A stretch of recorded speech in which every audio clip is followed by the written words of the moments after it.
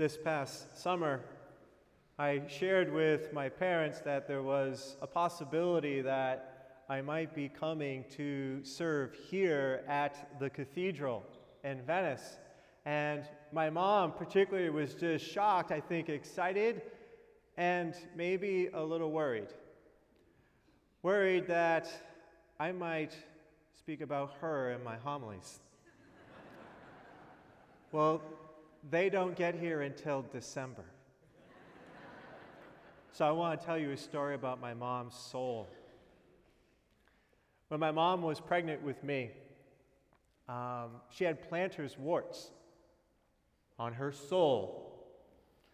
And for those of you who are aware of that, you have to have them surgically removed. They are very painful to walk when you have plantar's warts on your soul.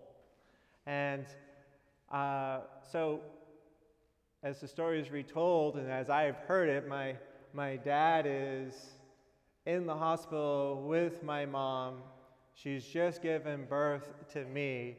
And my dad is concerned that she needs to be able to get back on her feet and take care of my other amazing siblings, Michael and Kelly.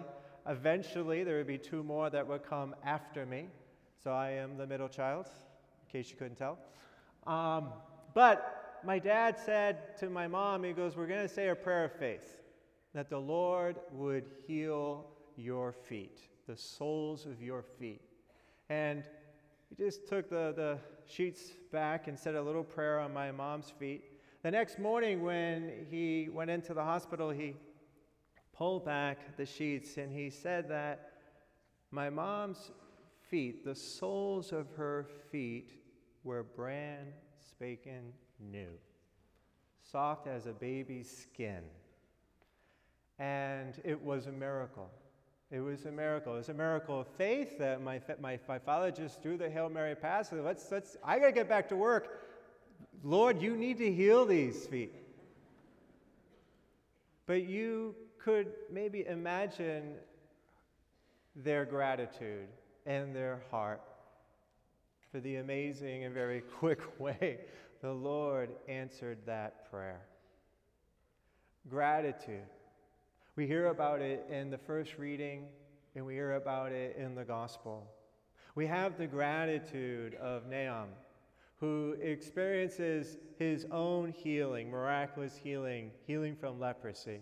And when he returns to Elisha to give thanks, he also wants to give him a bunch of gifts. And Elisha's like, no, I'm not going to accept them. And so Nahum directs his praise and his thanksgiving to God. And that's why he asks for those mounds of dirt. Because he says, when I go back to my country, I want to worship on the soil of the God of the Israelites, because that is the true God. And then we hear about the 10 lepers who are healed today in the gospel. And yet, only one of them returns to give thanksgiving. And Jesus says, where are the other 9? Were not you all healed? And the one who returns is a foreigner, a Samaritan. And he comes to give thanks to God, to praise God for the gift that he has received. There is a difference between, I would say, Christian gratitude and good manners. When someone holds the door for us, we say thank you. Maybe they do us a favor, they give us a nice gift, we might write them a little thank you card. That's not Christian gratitude. Christian gratitude is not an event in our life, a moment in our life. It's meant to be our whole life. St. Ignatius of Loyola, in his retreat format, the spiritual exercises, at the very beginning, he would have the retreat and pray about this. They call it the principle and foundation. That man is created to praise, reverence, and serve God. and in so doing, save his soul. We are created. Our purpose in life, part of our purpose, part of our mission, is to praise, reverence, and serve God. Father Jack is going to be speaking about in the next couple of weeks stewardship. But stewardship is going to flow from an experience of gratitude of the gifts that God has given me. What has he done in my life? The Lord be with you. Lift up your hearts. Let us give thanks to the Lord our God. Let us give thanks. We say that at every Mass. Let us give thanks. And you say it is right and it is just. You're not doing it for God. God doesn't need your thanks. It's not like it adds anything to him where he goes, oh, wow. You're doing it for you. It does something in your heart. Gratitude and praise changes you, transforms you. What are we grateful for? St. Ignatius would also have us, in case you haven't figured out, I'm kind of really big into Ignatius. Those of you who don't know, I've worked out at the retreat center, and as part of our charism is retreat ministry. But he would say at the end of every day that we pause, and sometimes do it twice a day, but just to reflect on what were the blessings of this day.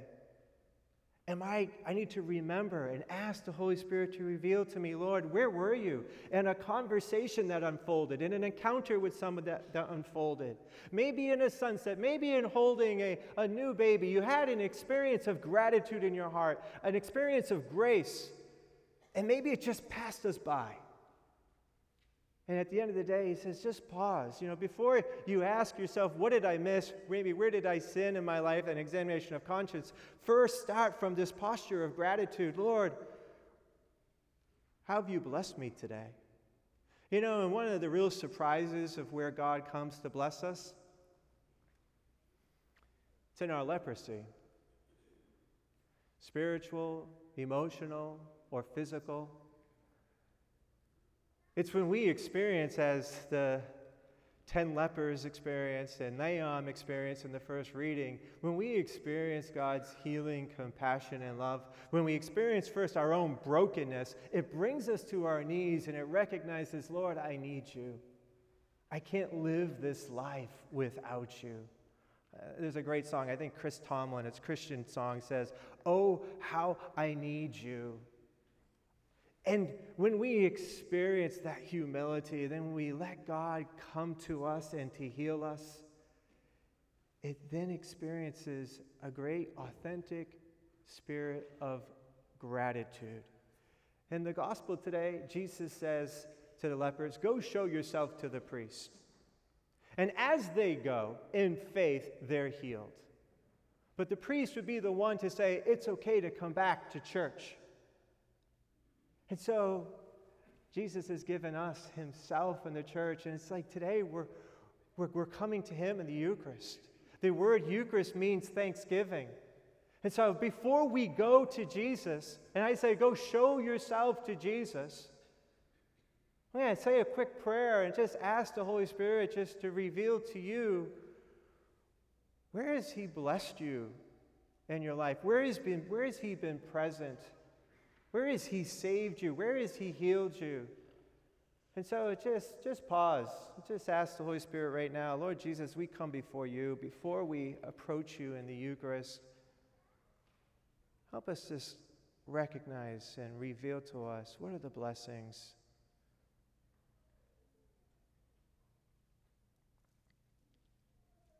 And Lord Jesus, where is the brokenness that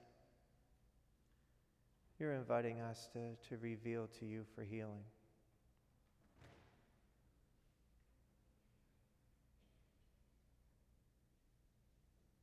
We pray, Lord Jesus, as we come to this Mass, as we come to this Eucharist, that we can come as we are. We recognize It is our brokenness that draws you to us.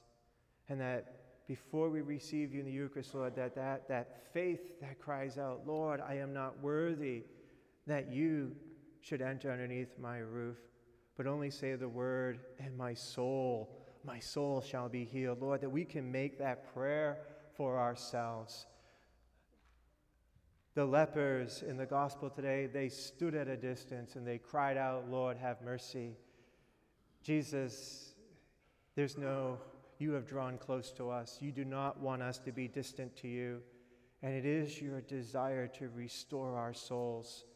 May we experience that today with great trust and confidence and give you the praise and glory that is yours, because it is right and it is just. Amen.